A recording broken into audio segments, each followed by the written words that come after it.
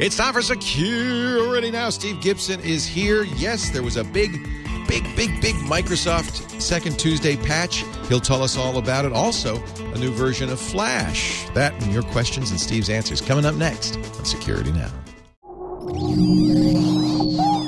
Netcasts you love. From people you trust. This is Twit.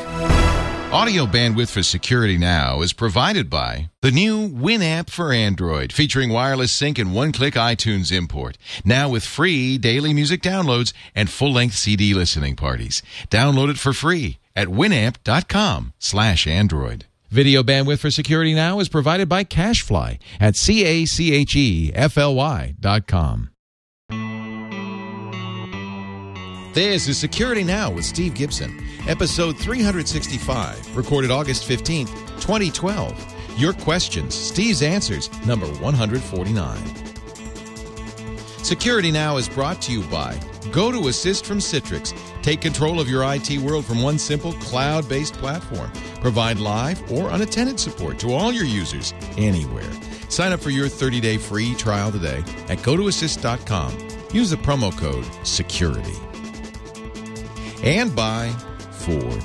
Ford invites us tech geeks to join the conversation, submit ideas, and grab your Tech Geek badge at social.ford.com. It's time for Security Now, ladies and gentlemen. After that wind-up, I have to ask you, are you recording this, Leo? Yes, I am. Okay. Let me put it this way. If you're hearing this, folks, I must have recorded it. And if you're not hearing it, I didn't.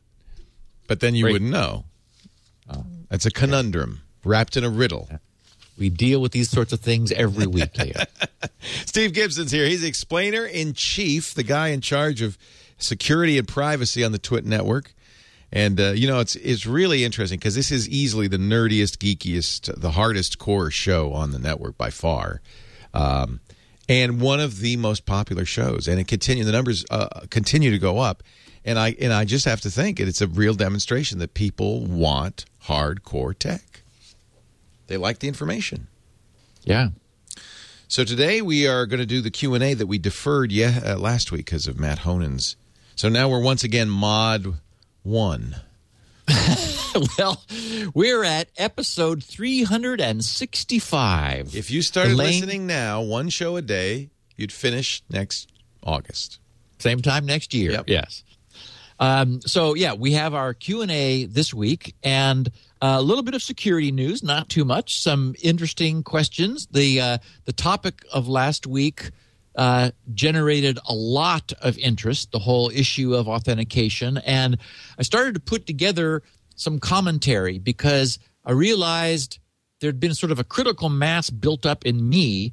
And I was thinking I would do it this week, but I'm going to defer it next week to give it the treatment that I want to. So some commentary about the issue of authentication, the problems that we have, and the next step we have to take. We've trained users now about passwords. Do not use monkey as your password. As I did, by the way, for a long time. It's surprisingly popular. I think it's number 6 really? For some reason. Wow. Yeah, it's bizarre. Random people would all choose monkey for some reason. But, don't use monkey and don't use password. And try to use different passwords on different sites. Those lessons, they're sort of sifting out into the ether of understanding. And I think it's time to take the next step. And I'm going to talk about what that is next week. Not as the topic. That's not worthy of a topic, but to deliver a little bit of a commentary. And in the meantime, we'll do Q&A this week. Well, that sounds great. I've got some good questions which you have come up with from our audience. But before we do that, if you don't mind, I'd like to talk a little bit about one of our great sponsors, the folks at Citrix, who love Security Now. They love security. They're very good at it. And they also love IT professionals. They know you're good at what you do, and that's why they've created a tool that is so useful for IT professionals, the most used remote support product in the world. And now it just got a little bit better. In fact, I just saw Russell Tammany, our IT guy, just sent us a note. He's been using another, I think it's $800 a month product to do essentially what GoToAssist does. And we got him a sample of the new GoToAssist monitoring. It's lots less expensive, and he says it's better. And so he's made a list of the features that he says, I need to have these duplicated. And he's sending them off. The GoToAssist people said, yeah, we'd love to work with Russell to improve the product. And that's what I love about Citrix. It's a subscription, a monthly subscription, but the product just gets better and better and better. So this is a perfect example. The best live or unattended support anywhere.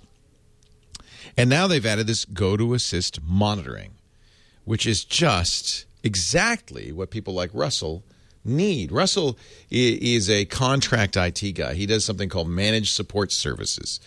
And now, of course, the key on being a successful managed support service guy, and he's got a 3-man shop, is efficiency. You have to be able to make sure you can fix problems fast, that you are proactive, that you see problems and solve them before they become little problems, before they become big problems. And that's where monitoring is so critical. He says GoToAssist is exactly the tool that he has wanted to use for some time. So here's the deal. I'll show you the new thing, the monitoring. They just acquired this about 6 months ago. They showed us, and I was so excited. And I'm glad they could finally talk about it. So what happens is you will install. So he comes over here, and he did this already on our network. He's using it on our network. He installed the GoToAssist crawler. That detects not only all the hardware on the entire network, all the network-attached devices on the network, but also all the software. This thing's really sophisticated. So you've got now this great, kind of asset inventory, and then you set up monitoring dashboards. They have some stock ones, but you can customize them as well to show things like server and network performance, CPU load, disk utilization, even things like, how's the toner cartridge? And you get alerts from all of this by text message, instant message, email. So you could set a threshold. You could say, hey, when the toner cartridge gets to 90%, 5% left, I want a message so I can fix it. And this is what makes Russell so good. We never have any problems. Of course we have problems, but we never know about it because he fixes them before they become big problems. It really is the key. So I mentioned he's a 3-man shop. He uses GoToAssist and has 855 individual businesses he services and supports with 3 people. That's what we're talking about. If you want to get in the business of managed support services, if you're a managed service provider, if you're an IT or a help desk, if you're a support center, this is awesome. Remote access so you could fix the problem. They've got the monitoring so you know about the problem before it becomes a big one. I want you to try it free right now. Visit GoToAssist.com, click the Try It Free button. And all you have to do is use the promo code SECURITY. Steve will get credit for it. SECURITY. Security. There we go. And you can try this free for 30 days. You can do either the remote support module or the monitoring module, but I would suggest you do both so you can really see everything GoToAssist can do for you.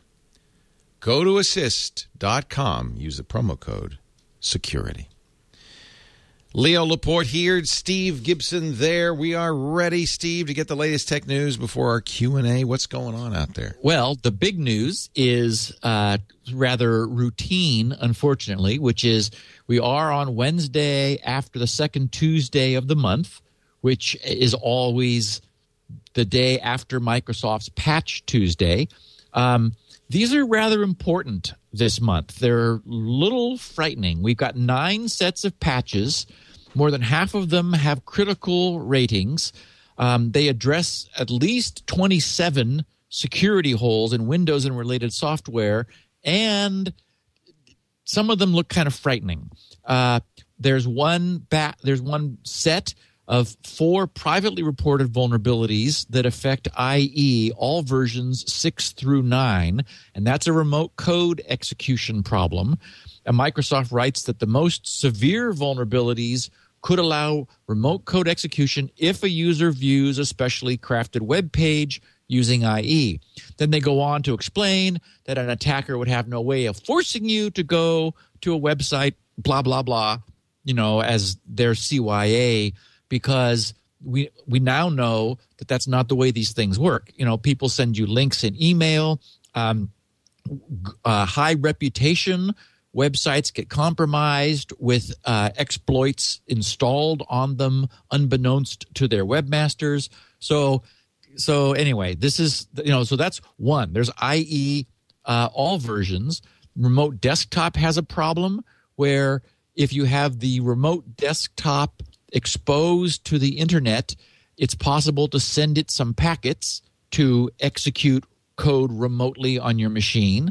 Windows Print Spoolers got 4 privately reported vulnerabilities, which they fix.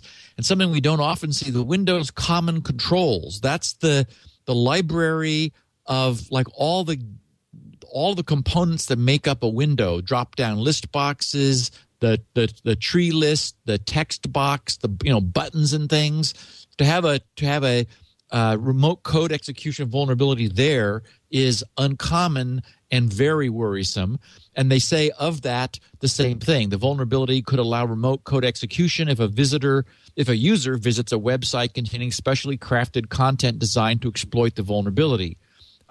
There's a problem with their JScript, which is their version of JavaScript, and their VB script that affects 64-bit versions of Windows, which are generally regarded as more secure than the older 32-bit instances, and even a remote code execution problem with Exchange Server. So this will require a restart, but it's not something I would put off for very long because many of these are are privately recorded, but several are public, and this is not something you want to leave your system exposed to. There's too much opportunity for exploit. And Adobe, just yesterday on August 14th, also Tuesday, they released the news of a critical Flash Player update across all platforms, Windows, Mac, and Linux. And what's odd is I'm not seeing any push from them for this. I did. I got a new Flash yesterday. You did? But it was on a Mac, Okay. yeah. Okay. I've restarted IE. I've clicked on, check my version. I also fired up Google specifically to see whether it was going to, update me on its own. And at least on the Windows platform, I'm not seeing it yet. Maybe you have to go to a site that uses Flash. I bet you that's it. I've tried that too. Didn't do it. And clicked on the player or had the browser see that I'm instancing the player. What I have currently is the most recent vulnerable one, 11.3.300.270, and all earlier players are subject to this vulnerability. The reason I'm bringing this up is it is being exploited actively in the wild through targeted attacks. In this instance, at the moment, it's a malicious Microsoft Word doc which exploits the ActiveX version of Flash Player. Oh, it's IE. In my own notes here, and I tried Firefox and I tried Chrome, but I didn't fire up IE and use Flash. So it may only be a problem with IE, but you want to update to the latest one, which is .271 rather than .270. So, and that is being actively exploited. So you can go to adobe.com/software/flash/about, and that will run a little animation and show you what your current version is, so you can quickly see whether you are yet at 11.3.300.271, which is where you want to be. And I noticed something that I thought some of our listeners would find interesting. We've talked about the Khan Academy and what a nice piece of work all of the resources there are. They're just in the process of launching a new computer science site, which focuses on what they said was the critical early adolescent years, where children broaden or, unfortunately, in some cases, narrow their interests. More often narrow, yeah. Yes, and their identity before high school. What I thought was interesting about this, TechCrunch carried the story, and they said The lessons don't get much more complicated than basic algebra, and how these intuitive mathematical concepts can create powerful artistic video game and website experiences. What they've done is and this is not the first time this has been done, but I think it's nice to see it again. They're merging computer science education with graphics. So they're using sort of the compelling visuals of graphics in order to teach concepts of computer science. And of course, you'll remember the Logo programming language with its so-called turtle graphics, which was an early effort in the mid to late 60s to bring, to interest young people in computers by making something accessible. It's very cool. Yeah. Yeah, I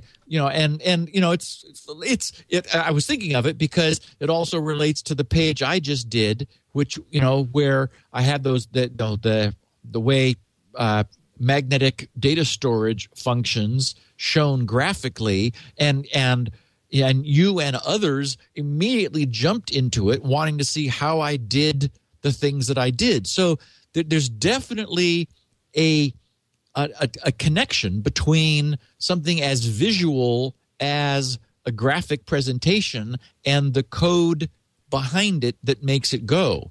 And, in this day and age now with video games being so phenomenal, we understand that there's a lot of code behind there to make it all happen. So anyway, the Khan Academy launching a computer science curriculum that is based on graphics. And in the little on-screen sample that I saw, it looked like some simple JavaScript that was actually, they showed implementing a version of Pac-Man and showed the code to do it, where they were like, you could see the way they were actually creating the graphics to draw the little ghosts that were going around the maze.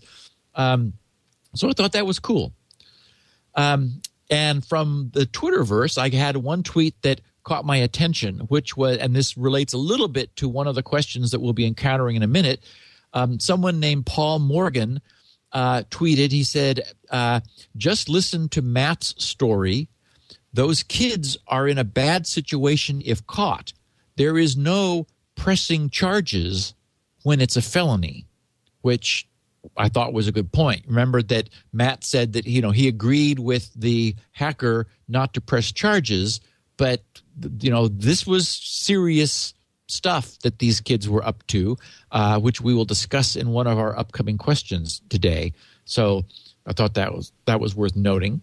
And I did have a really well written and really neat note from Joe Kozak, August 8th, so just recently, the subject was another satisfied customer. Thank you. He said, Dear Steve, I have an older HP computer with a partitioned 80 gig hard drive, C: for me, and D: for HP programs if they needed to be reinstalled.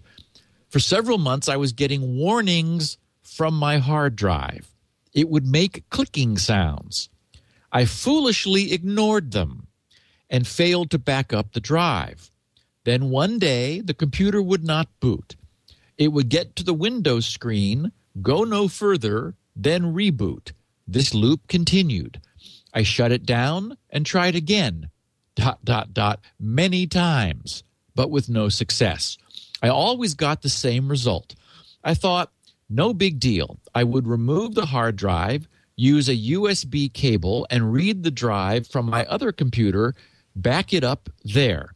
No such luck. My other computer didn't even know it was attached. Sure, it saw the D partition, which I didn't need, but it did not see the C drive. And he says, this is when I started to panic. I started to research my situation and learned about SpinRite. I watched the videos and read many, many, many positive testimonials. I must admit, even after watching the videos and reading the testimonials, I was still skeptical, but decided to purchase SpinRite anyway due to the 30-day absolute satisfaction guarantee, which, of course, we honor anybody who is sorry they purchased it, who regrets their purchase. We're happy to put the money back on their credit card. So he says, after running SpinRite for a straight 23 hours, it seemed like nothing was happening. It remained on one sector for over 13 hours. Wow. So, so I emailed tech support to ask if that was normal. They informed me, they meaning Greg, informed me it wasn't normal, but it was possible. So I let SpinRite continue working. After an additional 5 hours, now we're at 28, I wanted to give my PC a rest. So I again emailed tech support, this time to ask how I could stop SpinRite without losing its location. Again, tech support quickly replied with detailed instructions, and I stopped SpinRite. At that time, I was curious to see what would happen if I turned on my computer without booting SpinRite. This time, it did not loop as before. I could tell the computer wanted to boot, so I let it continue trying. After about 10 minutes, it booted and my desktop appeared. It was like magic. I absolutely could not believe my eyes. Without shutting it down, I spent the next 5 hours backing everything up. The next day, I ran another long session, 20 hours of SpinRite, from the place it left off the first time to recover additional data from the remaining sectors. Throughout the next few days, I ran several more sessions. At the end, it ran for over 113 hours, spread out over 8 sessions. Additional files were located and backed up as it went. My final analysis is that it recovered 99.999% or more. I noticed only a few files in one folder which were not recovered. Conclusion: low cost, 30-day absolute satisfaction guarantee, excellent technical support. Purchasing SpinRite should be a no-brainer. Be patient and let it do its magic. It's the best software investment I've ever made. Thank you, Steve, for this great program. Best regards, Joe Kozak. Hey. So, very nice story. I haven't shared an adventure like that with our listeners for some time. So when I saw that, I thought, that'll be fun. I've got questions for you, Steve. Lots of them. We're going to get to them in just a second. Before we do, let's mention our good friends at and I mean it when I say good friends, at the Ford Motor Company. I'm kind of proud of my association with Ford. It started when I bought a Mustang, which I fell in love with, my 2010 GT 5.0 with the Ford Sync, and it's sweet. It's a beautiful ride, and I still love it. I still, every day, just go, gosh, I love driving this. But now I got my eyes on the new electrics from Ford. The 2012 Ford Focus Electric is out. Next year, the 2013 plug-in hybrid, I think that's probably the one I'm going to get. The Ford Fusion Energy will be out. Both of them will take advantage of, this is Ford's idea about cars, by the way, the idea that they are a platform, that they are, you can't possibly, on a durable good like a car, keep up with the technology. So what do? You put sensors in, you put an API in, and then you encourage people to develop for the platform. And that's exactly what Ford is doing with Ford AppLink, which integrates with the Ford Sync. And now, in the 2012 Ford Focus, they've even got a kind of a reference app they call the My Ford mobile app. Works on your smartphone, Apple, Android, even BlackBerry. And it just shows you all the cool things you could do. For instance, it knows where the car is at all times. So if you lose your car, by the way, the app will tell you where it is. But it also tells you where the nearest charging stations are. If you're at home in the living room, car's in the garage, you could tell the phone, hey, will you do me a favor? Charge, but only during the lowest electrical rates. And the phone actually downloads from the utilities the electrical rates, figures it out, and then programs the car to charge at the right time. It'll also, you can even set it up with go times. Say, on Monday through Friday, I leave for work at 8:30. The car will be exactly the temperature you say. It'll be ready to go. It'll be all charged up. I just think this is so cool. This is, and it's just an example. It's a reference implementation of what they plan to do. They do have a website too, the My Ford Mobile website. That they've got leaderboards and stuff for who's saved the most CO2. Today, who's saved the most money by driving their electric vehicle, things like that. This is really cool. This is a forward-looking car company. I was interviewing the CTO the other day, and I said, "Wow, you guys must be almost 100 years old. It's so cool to see, a 100-year-old." He said, "We're more than 100 years old. Are you kidding? We celebrated our centennial like 10 years ago." This is a company that's been in the forefront of the Industrial Revolution in the United States and is now in the forefront, I think, of the informatics revolution of technology. And it's so cool to see that happen. Really smart guys and gals doing a great job and staying true to Henry Ford's vision, which was to make automobiles affordable, accessible to all, to make the world mobile. And that's what they're doing. I want you to. Here's the deal. I want you to go to your Ford dealer, and it's got to be an EV certified dealer if you want to test the Ford Focus Electric. And bring your smartphone so you can also test drive not just the Ford Focus, but test drive the My Ford mobile app. Very, very cool. Oh, I forgot to tell you, they now have a new social forum. This isn't, again, they're really doing the whole thing. This is Ford Social, social.ford.com. I actually have a little article you could read posted on here if you're interested.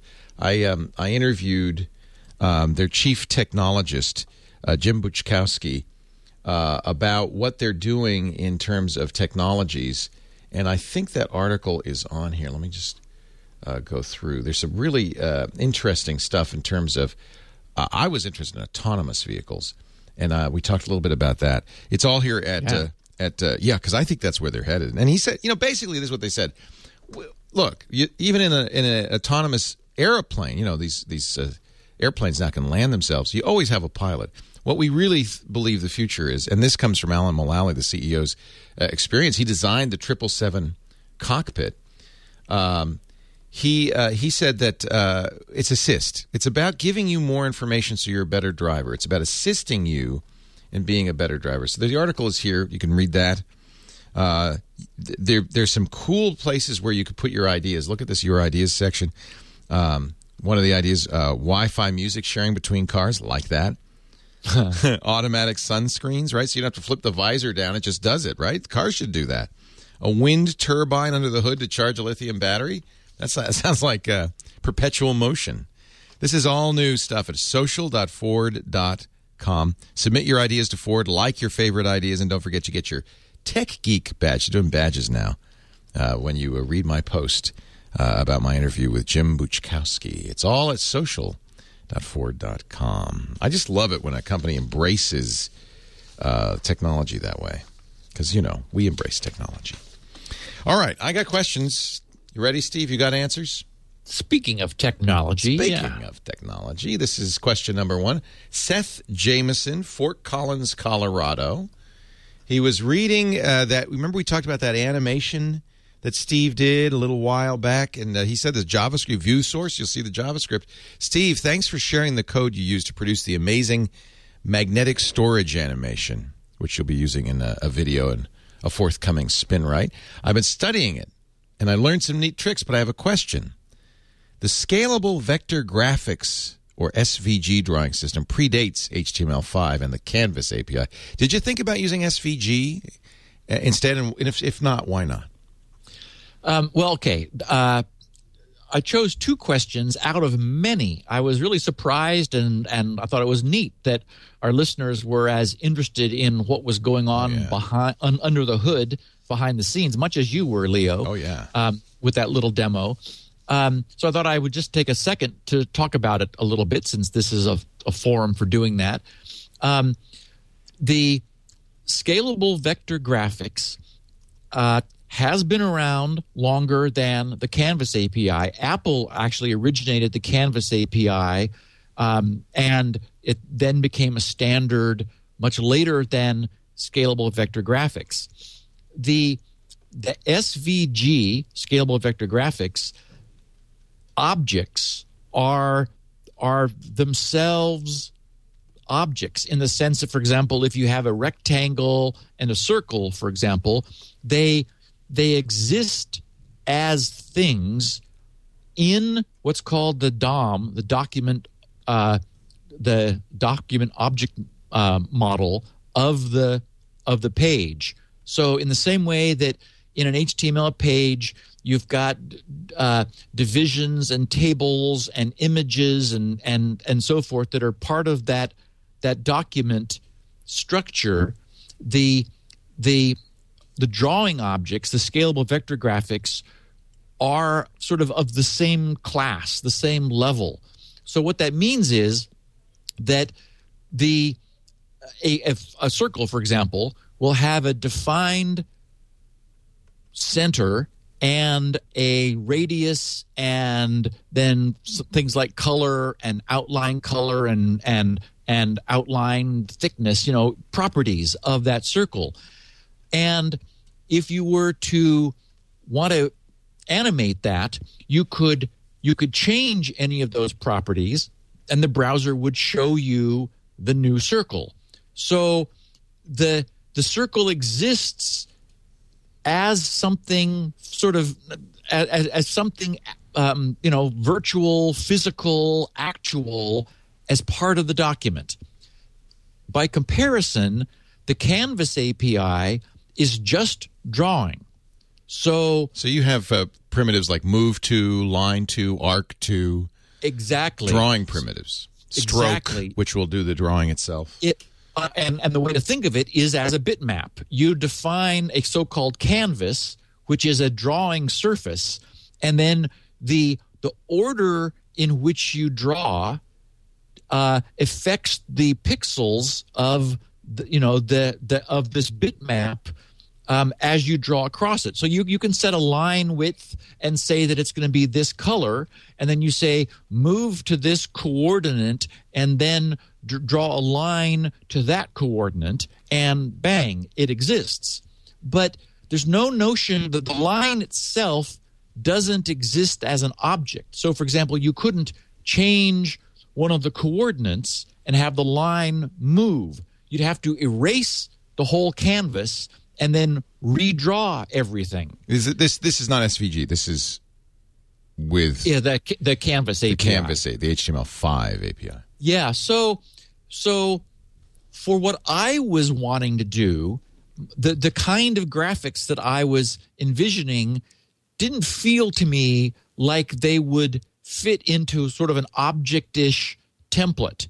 For example, we were talking earlier about the Pac-Man, the idea of recreating Pac-Man. That's a perfect example of where you might use the scalable vector graphics, because you might define the shape of one of those little ghosts, and then moving it around the maze is just a matter of changing its location, and the browser will update the entire presentation showing these things in a new position. That's something called sprites, typically done in video games. Precisely. Yeah. And so as opposed to what I'm doing, which is more sort of free-form graphics that don't really fit into that same same object-oriented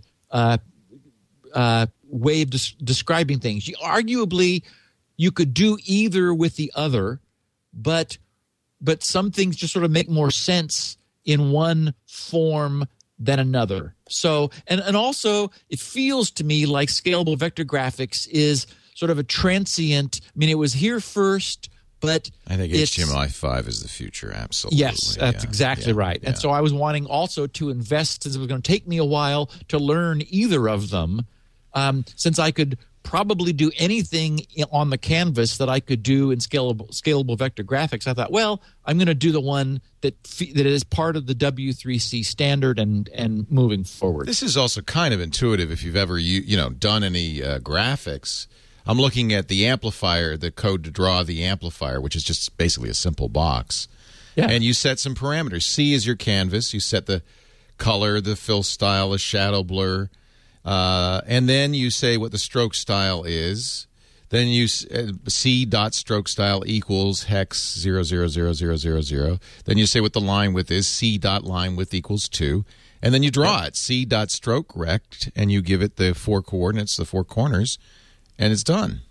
Yeah, we were talking about the Khan Academy earlier, and if somebody wanted to play with JavaScript, it is that easy. I mean, it's pretty straightforward. I have to say. I think graphics. Yes, I think graphics is a tangible, immediate feedback. Kind of like, oh, look, I just drew something. And then you start asking yourself questions. I mean, this is a little bit like the portable dog killer moral, which I ended that story with saying, "Look, just do something, just start, and immediately get sucked in to thinking, oh, hey, I've got an idea. How do I do this, or what about if I do that?" And before you know it, it'll be 4 a.m. and you'll realize you really should have gone to sleep. And that's the fun of programming, kids. A lot of sleepless. So let me ask, so there's animation. By the way, you could see this at grc.com/animation.htm. You could see this. Are you erasing, for instance, the read amplifier puts a plus and minus up whenever it reads a bit. Are you erasing those pluses and minuses and redrawing them? How do you do that? Well, that's a very good question, because there are, since it is just a bitmap, if I wanted to change the whole canvas, it would make more sense to erase it all and then repaint it all anew. Right. But because this is a bitmap, I can just erase the part that I'm changing. And so, for example, in the plus and minus case, that's what I'm doing. There are only little areas that are changing, and so I go in and just blank those out and then change the plus to a minus and so forth. So you do erase, then redraw. Yes. And actually, you're doing a really cool thing with the plus and minus. They're growing and shrinking. So you're really having fun with that. Yeah. It is. Again, it's a nice way of playing with a simple programming language like JavaScript and immediately getting feedback, immediately getting some traction for what you do. But do keep an eye on the clock, because otherwise the sun will come up. This is pretty cool. You can, if you go there and view source, and most browsers will let you do that. Actually, I'm looking at it in Safari, which has, you open up the developer menu, then you actually have a really great interface to the JavaScript. But it's only about 800 lines of code, very clearly commented, really easy to understand. And if you just go back and forth looking at the animation and looking at the code, I think this is a little lesson in itself. I think you can probably understand exactly what he's doing. It's all fairly straightforward. It's neat. Well, it is part of this video that I'm putting together. I've finished all of the work. There's actually a bunch more stuff I haven't made public just because I haven't had any reason to. But I will. I'll let our listeners know as soon as I have the video put together, because I also showed the design, the morphing of the longitudinal recording head into vertical recording, and how that increases the density, but what the consequences are to recording much higher bit density, because then those pulses begin interfering with each other. They get very close together, and they start pulling towards each other, which has some unexpected side effects, which is part of what SpinRite knows about. Is this all integer math, or is it floating point? In JavaScript, it's sort of typeless, meaning that JavaScript tries to keep everything floating with a lot of resolution. Right. If you do any logical sort of bit manipulation, then JavaScript says, "Ooh, he's trying to and some bits or some bits." Smart. And so it'll switch it into integers and allow you to do the right thing. So they've really done a nice job. I'm impressed as I have spent more time with it. I've come away feeling that, wow, here's a language which looks like it's got a future. If only they hadn't called it ECMAScript. Well, everybody calls it JavaScript. we can ignore the fact that it's really ECMAScript. And I went out and got the 4 O'Reilly books, and learning JavaScript is, if you've ever used the O'Reilly Learning series, you know that they're aimed at kind of programmers, so they're brusque. But there are also some good. There's Eloquent JavaScript, which is nice for a first-time programmer. There's some good choices out there. And you used a book on web graphics. What was the name of that? Do you remember? He's looking for it. JavaScript graphics. There you go. It's another O'Reilly book. It's got looks like a bison on the cover. What is that? I don't know. It's got a big beard. Yeah. And curved horns. It's some sort of African wildebeest. Question 2, Peter Wilson, Atherton, California. Steve, you missed a trick. Speaking of meat. I see. Love the show, Leo's others, mostly due to how meaty they are compared with what else is out there. Got it. Speaking of meat, I was looking at your magnetic recording animation page, and notice you're not using the cool new Animate Frame feature, which was specifically created to facilitate animation. Instead, you're using the old general-purpose set interval timer to drive your animation. That's because Steve's old school. After listening to this podcast for many years, I have the feeling you would have done what was best, even if it might have been more difficult. Is there a reason you didn't use Animate Frame? Thanks, Pete. Okay, well, I'll answer this question, and then everybody's on their own. Okay.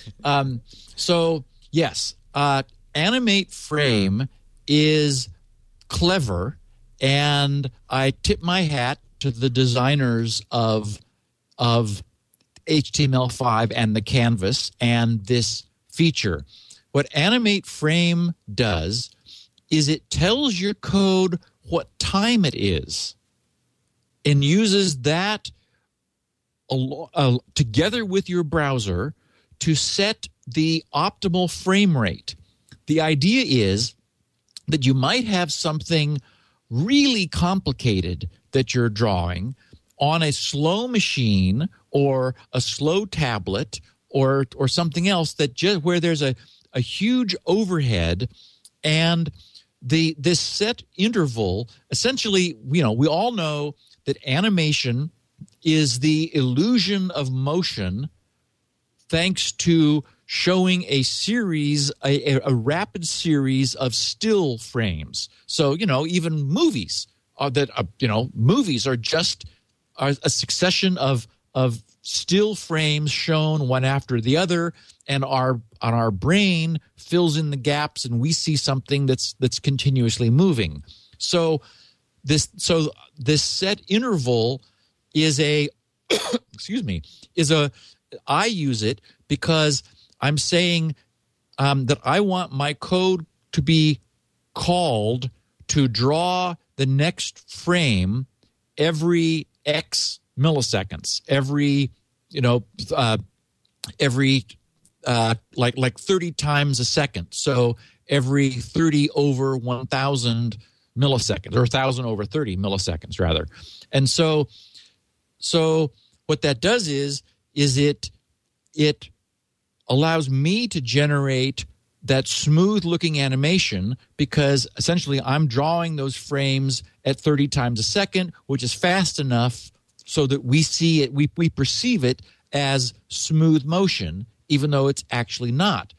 But it might be that there's a very complex drawing which can't be done at that rate. So the idea is, and we've probably, I would imagine users have seen, for example, maybe in the old gaming days where if you had like a slower computer or even a faster computer. I know there was a problem as PCs began to get faster, Leo. Remember it? There was a problem where you would have to slow the clock down on the processor because otherwise the video game was running too fast. Because people used loops for timing. It was because they weren't tying the timing to the clock. They were just saying, well, wait, count to 30 and then do another frame. Count to 30, do another frame. Now, that might have worked on the original computer, but then as computers get faster, they count to 30 faster, and it doesn't work so well. So that was just bad programming, if you ask me. But it was hardware dependent. So the reason I used this set interval was that I wanted to get a feeling for how this looked at 30 frames per second. Because remember that where my real goal was not to show an animation on the web browser page. I did this whole thing in order to capture those frames, which I will then import into a video presentation. So my real target was not the web browser and the ability. I mean, it's cool that it works as well as it does on all browsers and iPhones and iPads and things. I mean, and it's surprising. I'm very impressed with how efficient this whole thing is, because it uses like 2% or 3% of the system on my machine. So it's very efficient. But anyway, so what Animate Frame does is different. It says we're going to work with the browser to show frames at a rate that we think fits your system, whatever that is. And we're going to tell your code what time it is. That is when the frame is being shown. So, for example, imagine you had a ball moving across the screen. In the old days, as we were just talking about it, with like a system based on delay loops, if you had a faster computer, then the ball would move too quickly. But if instead the programmer asked what time it was, that is, like with sufficient resolution, then they would know how much time had passed since the last frame they drew, and they could compute the position of the ball for this frame. So the idea is, instead of moving the ball a fixed amount per frame, you get the time, like the time of day with a lot of resolution, when the frame is being shown, and so you compute where the ball should be at that time, literally using, simple physics to say, at this time, if the ball is moving at this speed, it should be here. And what that does is it makes the experience uniform across computers of any speed. You could have a really slow web browser, and although the ball might be jumpy because it wasn't being drawn often, it would at least be moving at the speed that you intended it to be moving. So anyway, because my target was generating frames for a video rather than outputting them through the browser, what I wanted was to see what 30 frames per second would look like, and ultimately I'll be capturing those frames and then merging them into a video presentation. Cool. Cool. Question 3, Andrew Constantine. He's asking about something that we talked about a couple of weeks ago and that I immediately turned on. It's not on by default, the new password iterations feature. Hello, Mr. Gibson. This may have been answered in an earlier episode of Security Now. If so, feel free to point me in the direction of that show. My question is regarding the new password iterations, or PBKDF2 option. I've read the online help articles on it several times, but the way LastPass explains it's a little over my head. You're really good at explaining these complicated things in layman's terms. That's why we call him the explainer-in-chief. So what the hell does password iterations PBKDF2 actually do? Love the show. Applaud your passion for the security stuff, even though it is, for the most part, over my head. Cheers, Andrew. We've had a couple of people who've asked the question. I won't spend much time on it because we have covered it before. This PBKDF2 stands for Password-Based Key Derivation Function. What it really means is that there is a way to slow hackers down. What hashing, we've often talked about password hashing. Hashes were designed to be fast, but if a hacker is trying to brute force by guessing all possible combinations, then we don't want that job to be fast. Yet logging in, like using the password interactively, can, if it took a second or two for the system to say, okay, that was the right password. Well, we wouldn't feel that. We wouldn't mind that. But if a bad guy might. Yes, if it took a second to test every attempted password, then that would dramatically increase our security.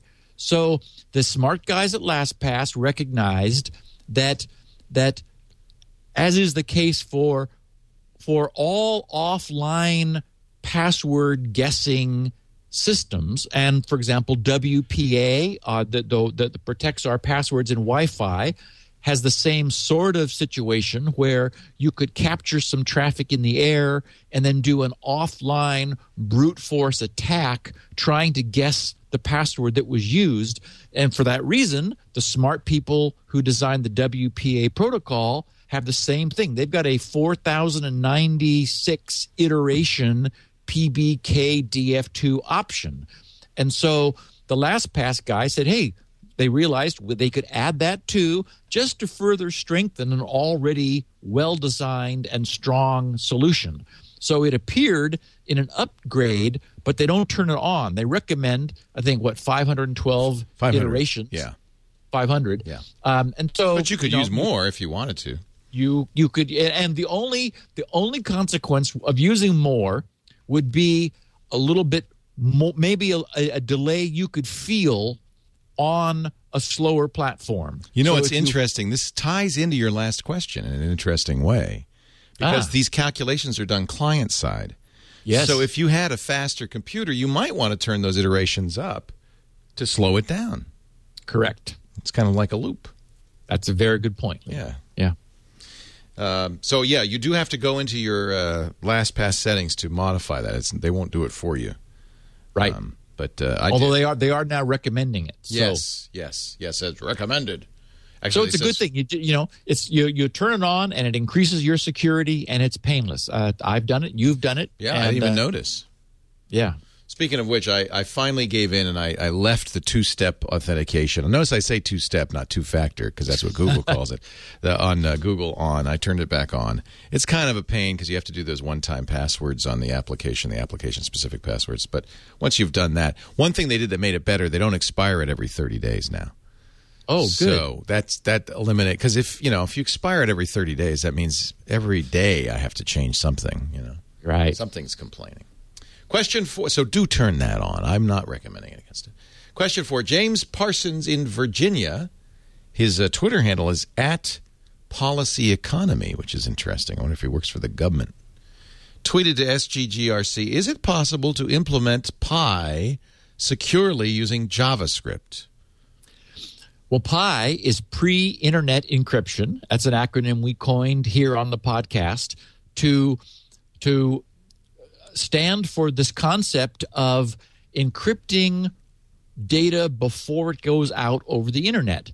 And it's absolutely possible to implement pre-internet encryption for some applications in JavaScript. And the famous one is LastPass that we were just talking about. It knows what your passwords are in the browser in your system. And it never sends them unencrypted into the cloud over the internet to LastPass. LastPass keeps only a pre-encrypted blob, which if you then connect up on your Android device or your iPad or a different machine, LastPass will send the blob down to that machine where, again, using JavaScript, it will decrypt the blob there and make them available to that local browser. So that's LastPass is a perfect example of pre-internet encryption in JavaScript. Now, the problem is that JavaScript is deliberately constrained because it's running in a browser, and a browser, as we all know, is an untrusted client. I mean, we would like to trust it. Unfortunately, it's going out and reaching over onto foreign websites all the time and is a constant source of security problems. So for that reason, we did not want a language in every browser that gave it access to our computers. So JavaScript is useful, for example, in that animation page that I did for LastPass, encrypting things before the browser sends it. But it would not, for example, be able to encrypt files on your system and then send them to the cloud, because we don't want JavaScript to have access outside the browser to general system things. That would just be asking for trouble. Right. Sam Feinberg, Palo Alto, California, suggests, he's talking about our last episode, we talked about Wired.com writer Matt Honan, senior writer Matt Honan, who was hacked last week. He says, Matt might have already been doomed. I was thinking about last week's episode, and my conclusion is that Matt's digital life was doomed. He may have been lucky to be hacked, since there is, in fact, a way to get his data back, and now he better understands what was always at risk. What if his hard drive had died beyond Spinright's ability to repair, or someone stole his MacBook, or if he had dropped it without a backup? Those pictures were already toast. You know, parenthetically, that's what Alex Lindsay says, is one copy of anything is no copies at all.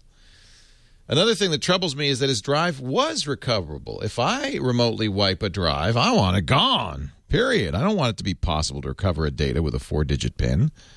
I'll explain what happens. So I want it securely wiped or encrypted with unbreakable encryption. Any device I take outside of the confines of my house I consider vulnerable, especially a laptop I run through airport security or leave in a hotel room. That's why I encrypt my laptop drive and not with an easily brute-forced PIN. However, the flip side of that is that it means I would rather lose my data than expose it, period. It seems unfathomable that anyone would only keep a single copy of precious data, and even worse, to have the only copy on a laptop or mobile device. As I said, Matt's data was doomed from the moment he didn't back it up. He should consider himself lucky that something worse didn't happen. Sincerely, Sam. I guess that's true. Well, okay, I have a couple things, and I know you have a couple things. I'll explain what the hard drive does. One of the things that I have noticed is that over time we've become increasingly dependent on our gadgets, and that our appreciation of the what if something went wrong, somehow, for some reason, a quirk of human psychology, or maybe there's a sense of, well, it was fine yesterday, so it'll be fine today and probably fine tomorrow. My favorite example is back when we used to talk about online banking.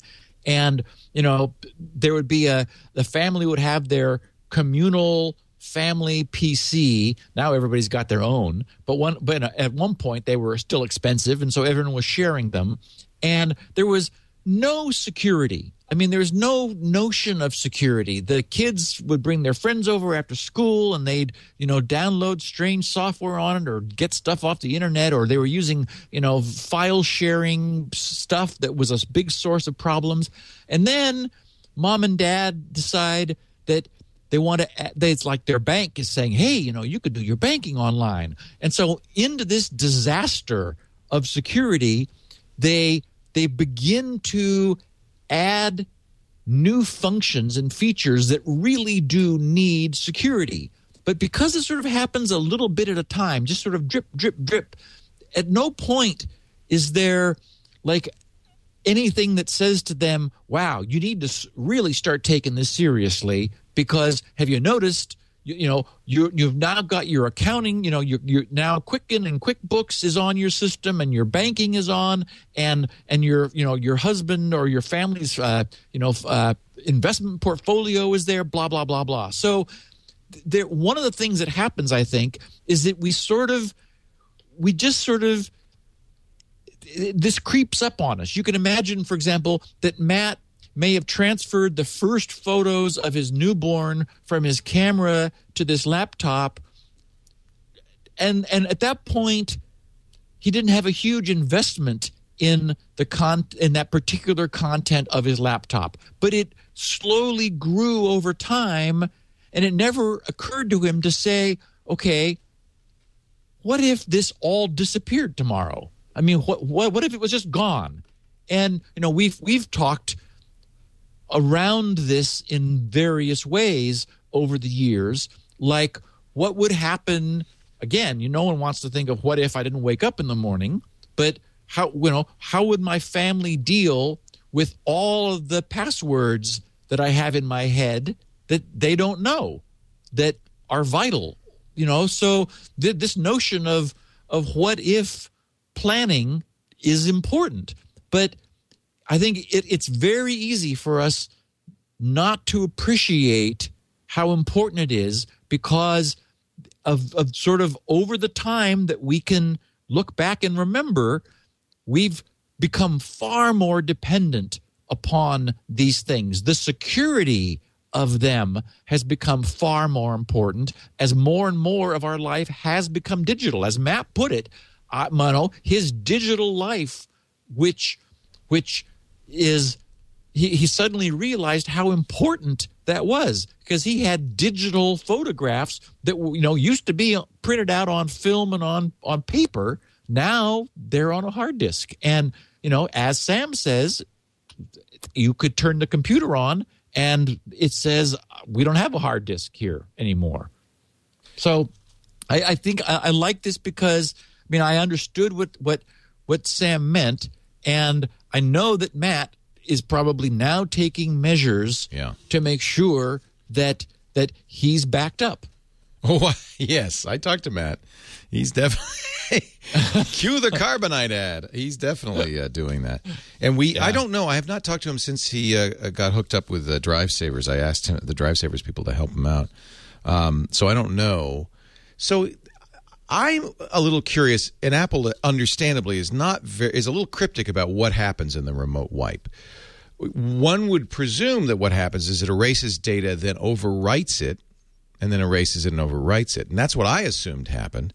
And in fact, when I talked to Matt, he said Apple said the overwrite portion had not completed, so they believed that the data would be recoverable. Now, there is a 4-digit passcode you have to enter, but they were able to brute force that. That's not so difficult, and get in and unlock it for him. Yeah, and then he has to bring it in. Now, it gets more complicated. So the Mac Observer had the same questions, and they did this week, they did something kind of interesting a couple of days ago. They wiped a drive, and they wanted to see, can it be recovered?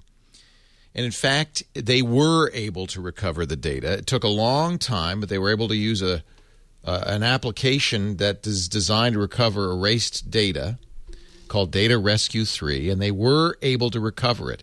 Now, they point out that if it's on a solid-state drive, which it was a MacBook Air, Matt was, that the trim feature built into the operating system might, in fact, make data recovery impossible, or at least spotty, because trim overwrites data as part of the trim process.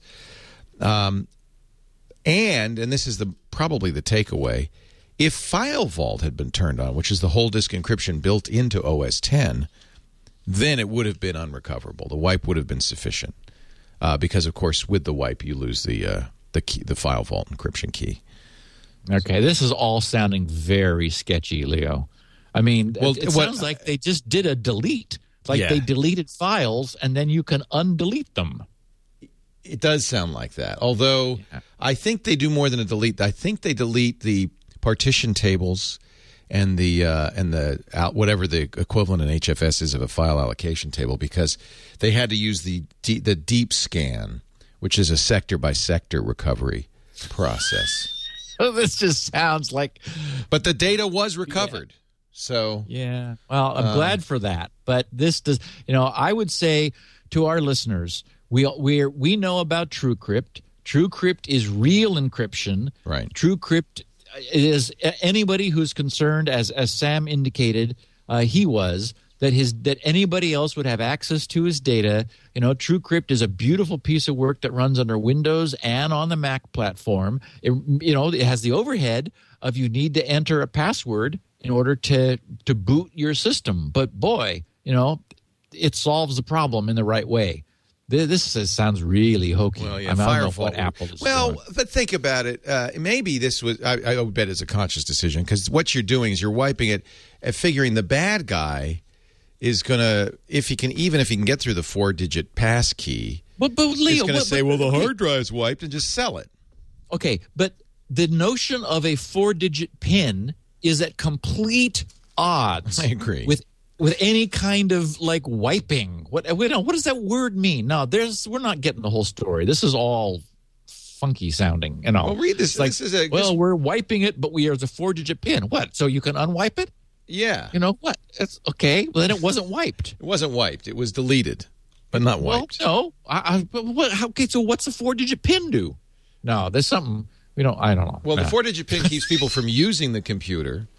So there's 2 points to it. Okay. So the bad guy can't even use the computer, and then should he get in, he'll find out. And the PIN does not unwipe the drive. Oh, no. You have to use. The PIN locks the computer, so it's no longer useful to them. There are 2 options if you've lost your Mac on this. One is to put a PIN on it. One is to put a PIN and wipe the drive. Got it. So that's fine. Okay. Yes. And I think the message apparently is, if you're really concerned that that some bad guy will get your drive and be smart enough to do a data rescue on it, then you should use full whole disk encryption, which would provide an additional layer of protection. Yep. Good. But Apple, of course, is not going to tell anybody what they're doing because they don't want anybody to know. Yeah. Quite understandably. I mean, security through obscurity. Will Agnew, Connecticut, takes issue with our casual attitude regarding the Matt Honan hacking. First, I'm going to read it in a Connecticut accent. Let me say, I have immense respect for what you do. I am a fan of you and your work. However, I am disturbed by your casual attitude toward the legality of the actions these young people seem to ignore.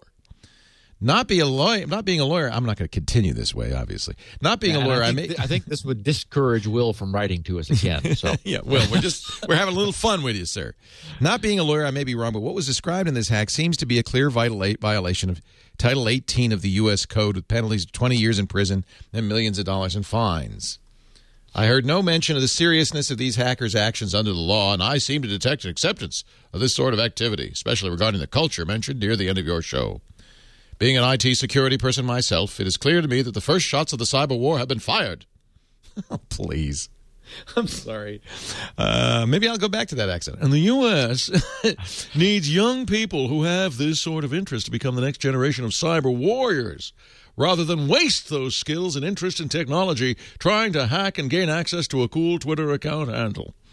Perhaps some constructive feedback all right, I'll finish the letter, then I'll respond.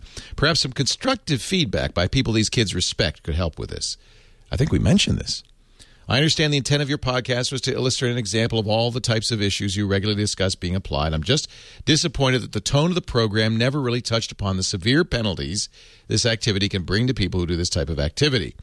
As a consequence, I worry that the Wired article in your podcast may actually be encouraging these people to continue doing these activities, in a sense, giving credibility to them. What do you think? Can I just say, first of all, on the podcast, I said it was a federal offense, a felony.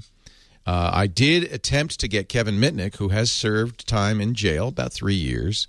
Nobody gets 20 years, certainly not for a hack like this, but who did serve 3 years for a much more severe hack, to talk to them, and he quite wisely said, maybe it'd be better not to talk to people actively engaged in criminal activities, considering my history. So he declined. But I did say to these guys behind the scenes, this is a felony. Nobody needs to press charges if the feds do not take well to this. And I think I even mentioned on the podcast, in this post 9/11 world, these things it's dumb to do this. Nobody is laughing about this. Yeah. Yes. I don't think we mocked it. I don't think we encouraged it. It is not our job to enforce the laws of the United States. There are people duly nominated to do that. But I think we were very clear about that. I chose this. I didn't have to, but because I thought it was worth mentioning that there was no benefit that these young kids were deriving from this, yet they really were taking a substantial risk. I mean, as you said, Leo, in this post 9/11 world, and as we really seem to have this notion of cyber warfare and like cyber is going to be the next battlefield, mind-boggling as that is still to me, there's a serious consequence to this sort of hacking. Yes, but nobody denies that. And it's one thing for the Russian mafia to be doing this, and entirely something else for a bored 19-year-old kid to be sort of wantonly committing felonies. And so I don't want to see anyone locked up in jail for just screwing around. And so I mean I guess I see a point to what Will was saying, which is my sense is these kids probably as part of their gang or their group or their culture don't appreciate that the fact that he was able to ask Matt to agree not to press charges demonstrates a lack of appreciation for the severity, the legal consequences of what he was doing. And wow, I mean, he was saying that someone else made the calls to Amazon and was impersonating people, and I mean, but it was a lot to do.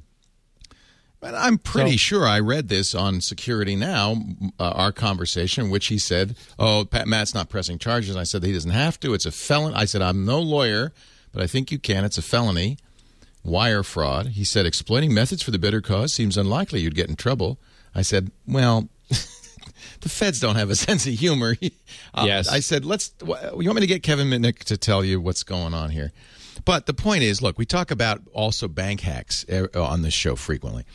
We are not nannies. It is not our job to say parenthetically, and by the way, it is illegal to hack a bank and you could go to jail, so don't.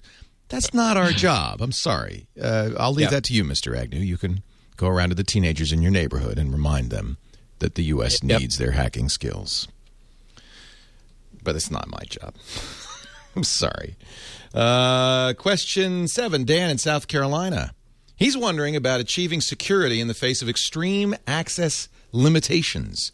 Steve, I'm looking for a better business practice for personal account management. I've wanted to go to a LastPass-like solution for a very long time. I don't think it'll work for me. I'm in the military, and I work long hours on systems with tight IT controls. I am often not allowed to have my iPhone with me when I work. I also travel regularly and find myself on completely new systems. These are all well-secured systems, but often by different IT departments inside the DoD with different IT policies. This guy's a heavy-duty hitter here. The nature of my work necessitates my being able to conduct personal business from my work computers during lunch or off-duty hours. I'm surprised he can. 6 months away from home is a long time not to check your bank account. Now I understand why. Yeah. Currently, my password management system is a password-protected Excel spreadsheet. Mixed case numbers and special characters that I email to myself. Oh, God. This way, if I find myself sitting down at a new computer in a new place, I can get oriented and get things done. You bet. Anyway, these are not random computers in a hotel lobby. I worry my Excel spreadsheet method may not be sufficient to protect me. Any advice? Regards, Dan. So I thought about this a bit, and I kept coming back to, the notion of a pad of paper, essentially. I mean, one-time passes or something. Yeah. Well, actually, the off-the-grid system that I designed is exactly for this kind of purpose. Now, I need to also mention that I never put the links up publicly after I described it and discussed it. A couple people noted that I hadn't handled the case of repeating characters in the domain name during the initial sort of warm-up phase, and I got pulled off of that to work on something else before I got the pages finally all buffed and made public. But I haven't forgotten it, and it's on my short list of things I want to get back to and get finished. But that kind of system, something that is, I mean, if nothing else, just maybe paper in your wallet, or something. I mean, the one, frankly, the off the grid system is perfect for this because it's low tech. It is. I'm a little worried, and I could hear in your tone of voice, Leo, that the notion of a password protected Excel spreadsheet seems an oxymoron.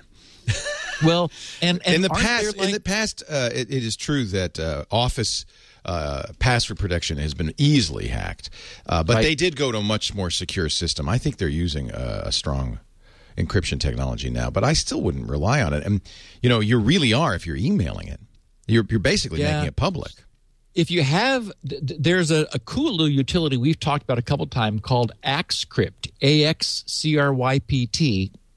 AXCrypt is just a very simple AES 256 standalone, very solid little encryption utility, which is freely available on the internet.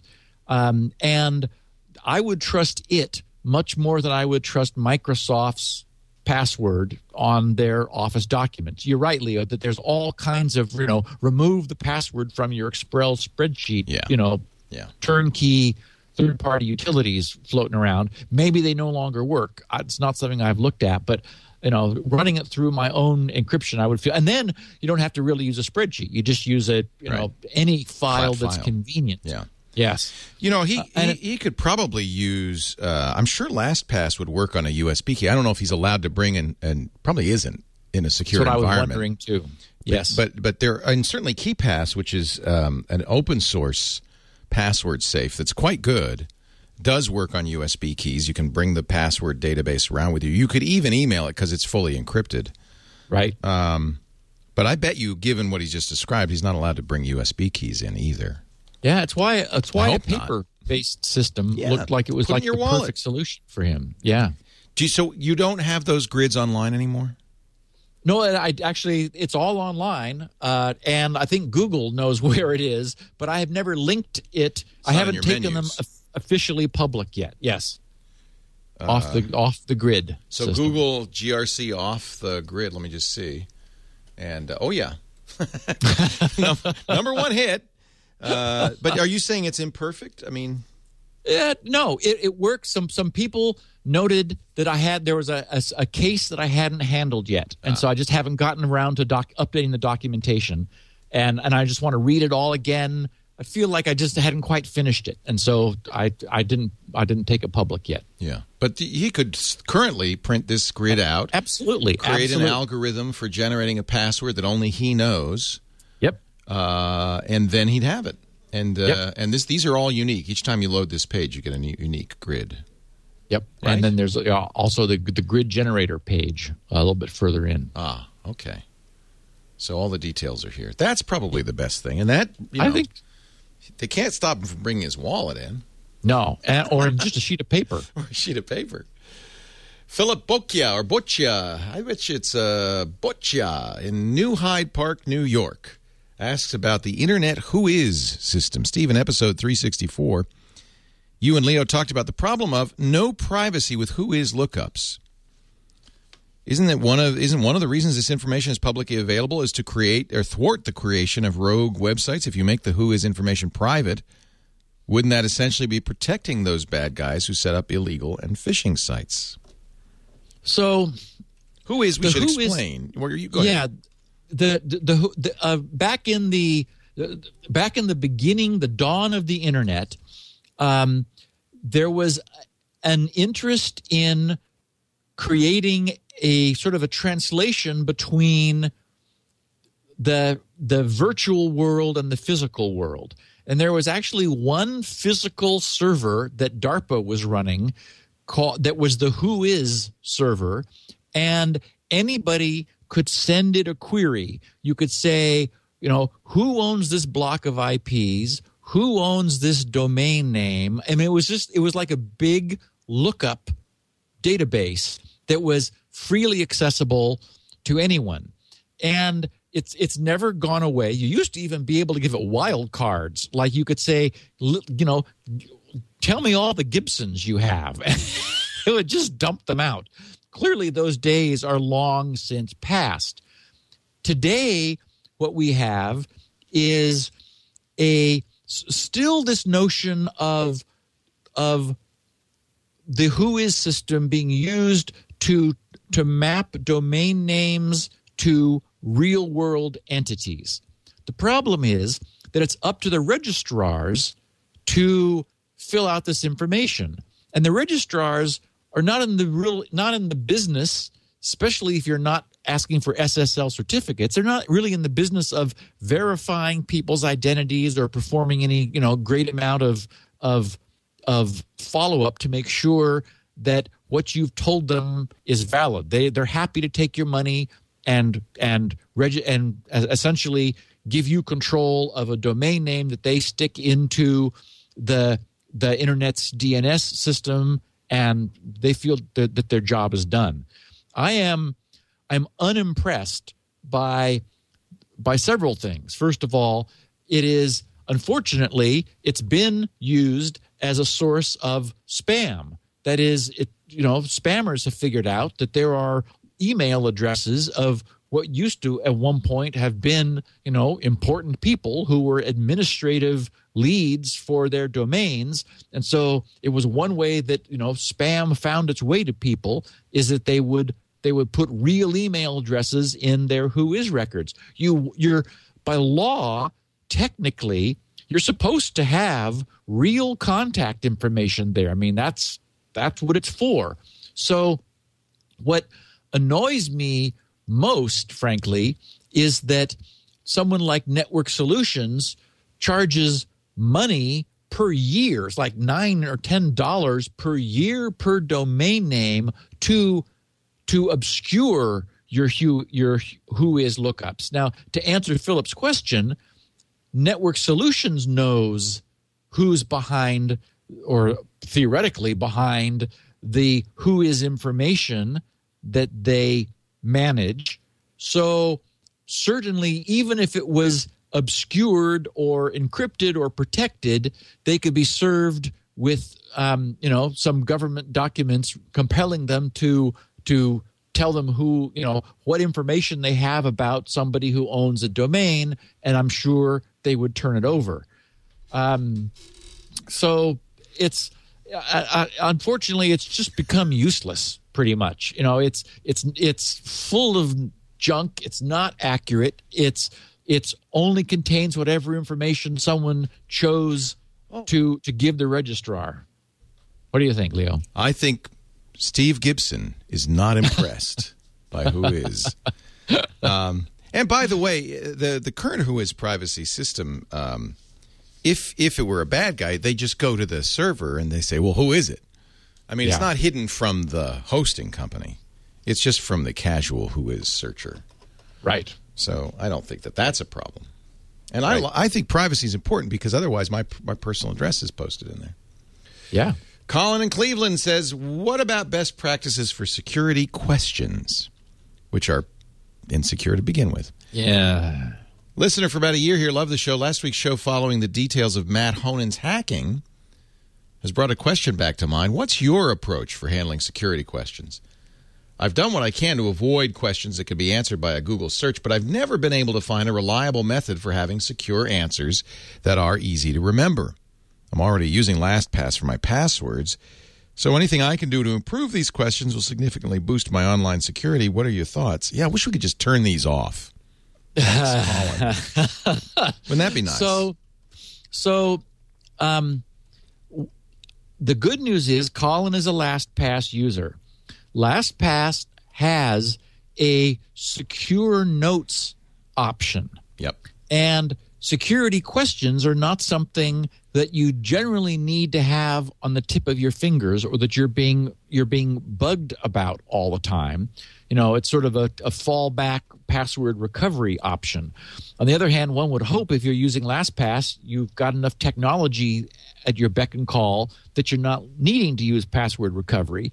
But my point is that you could just generate things that look like passwords and like nonsense strings to answer security questions, but you could never remember those. So LastPass has this cool little secure notepad where you're able to create notes and name them. So you would name the notes after the domains that you have answered these questions for and store your answers there so that LastPass will keep them secure. They're encrypted. You don't need to remember them. And if you ever need them again, you can ask LastPass what it was that, you used for, your first girlfriend's, name, or your favorite teacher from high school or whatever. I ran across somebody, I think it was the email I saw, or maybe somebody tweeted. I think it's too long to have been a tweet. Someone was saying, though, that they were in a online conversation with some people that they connected with who were sort of chatting back and forth. And after a while, one of them sort of casually said, so, out of curiosity, if you had to, who would you say was your first childhood friend? Just asking. Just, we're just... My first childhood friend was Sally. Who was yours? Uh-huh. Wow, And not kidding. And so, and this person, whoever it was, it must have been a follow-up that I saw from our Matt episode last week. And he said, sure enough, I went back to the system that we were using, and that was the security question which this particular service had. Mm-hmm. And so they were trying to socially engineer him. Just kind of curious. Who would you, what was you remember your first pet's name? That's 6 degrees of freedom. Maybe we happen to know the same. Who was your favorite school teacher? Who just off the top of your... the truth is, I just realized I said they should turn them off. It's easy. If you don't want them, don't use them. You don't have to just put nonsense in there and don't use it. But understand that if you ever have to, then now the onus is on you not to lose your password. Correct. I guess there are some places like your bank and stuff where you actually, when I call my credit card, they will ask, what's the name of your first teacher? It's that's the problem, is that no one should rely on these. That's the real problem. Yeah, the one thing that I've seen a couple times are sites that allow you to provide the security question, write your own, and the matching answer. Yeah. So at least they're not all the same. Apple, I guess, has a set of really dumb things that are like the concept is flawed. The whole point of a security question is, what's something you can easily remember and easily retrieve from your mind if you forget your password, you nitwit? Yeah, and we've talked about the nature of multi-factor authentication is multiple factors. One of the things that Matt's story showed us last week was that Apple said, "Oh, you don't remember your security questions? Okay, well, in that case, no problem. Well, you're even stupider than we thought, but that's okay. Either honor them or don't. Yeah, or don't use them, and as you said last week, then let the onus be on the user to.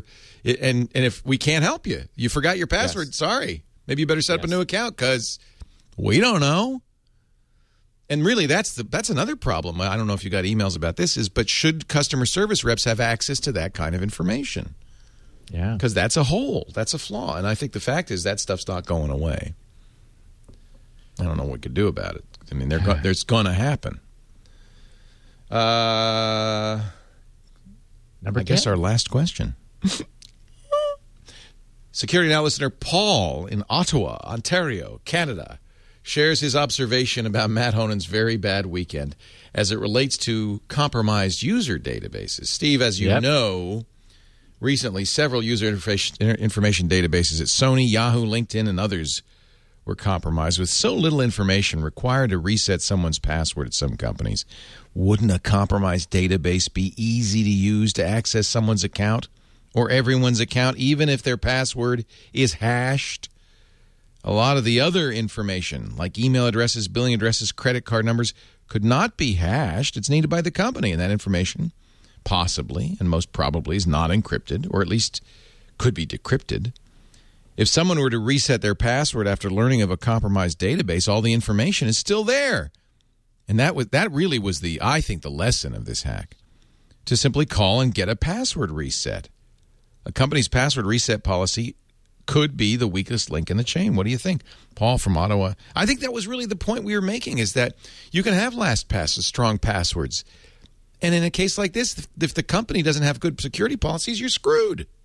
Yes. And I've been thinking about it in the week since, and I've in the process of putting together sort of a commentary that I will share with our listeners next week. Excellent. Well, there you go. And I agree with Paul. It is clearly the case that the password reset policy is the weakest link. We're to the point where we need to change something, and I have a suggestion, and we will share that next week. What a tease you are. Steve Gibson, the explainer-in-chief. You'll find him at grc.com, the Gibson Research Corporation. That's where he hangs his hat. And SpinRite, the world's finest hard drive and maintenance utility. You can also find lots of freebies there. And in fact, even though Off the Grid's not on the menu, it's Off the Grid. You can Google it, and it's there too. And so a lot of other very useful stuff. He tweets on the Twitter at SGGRC. There's also SGPAD and SGVLC, but don't tell Dr. Mom what that means because she's sitting right over here and giving me the stink eye right now. But it's okay because I had some chocolate and she feels better. Isn't that interesting? I had chocolate, but you feel better. You have chocolate and she feels better. Yeah, isn't that interesting? Steve, it's always fun. I really appreciate it. We will talk next week about security, privacy, science fiction, coffee, and anything else that's on your mind. Fantastic. I look forward to it. Take care, Steve. We do this show every Wednesday, 11 a.m. Pacific, 2 p.m. Eastern Time, 1800 UTC on twit.tv. Do watch live. We'd love it if you do. I interact with the chat room and so forth. And of course, after the fact, we make on-demand versions available. Steve's got a great 16 kilobit audio file for the bandwidth impaired. Also, the smallest version of this show, which is a text transcription. That's at grc.com.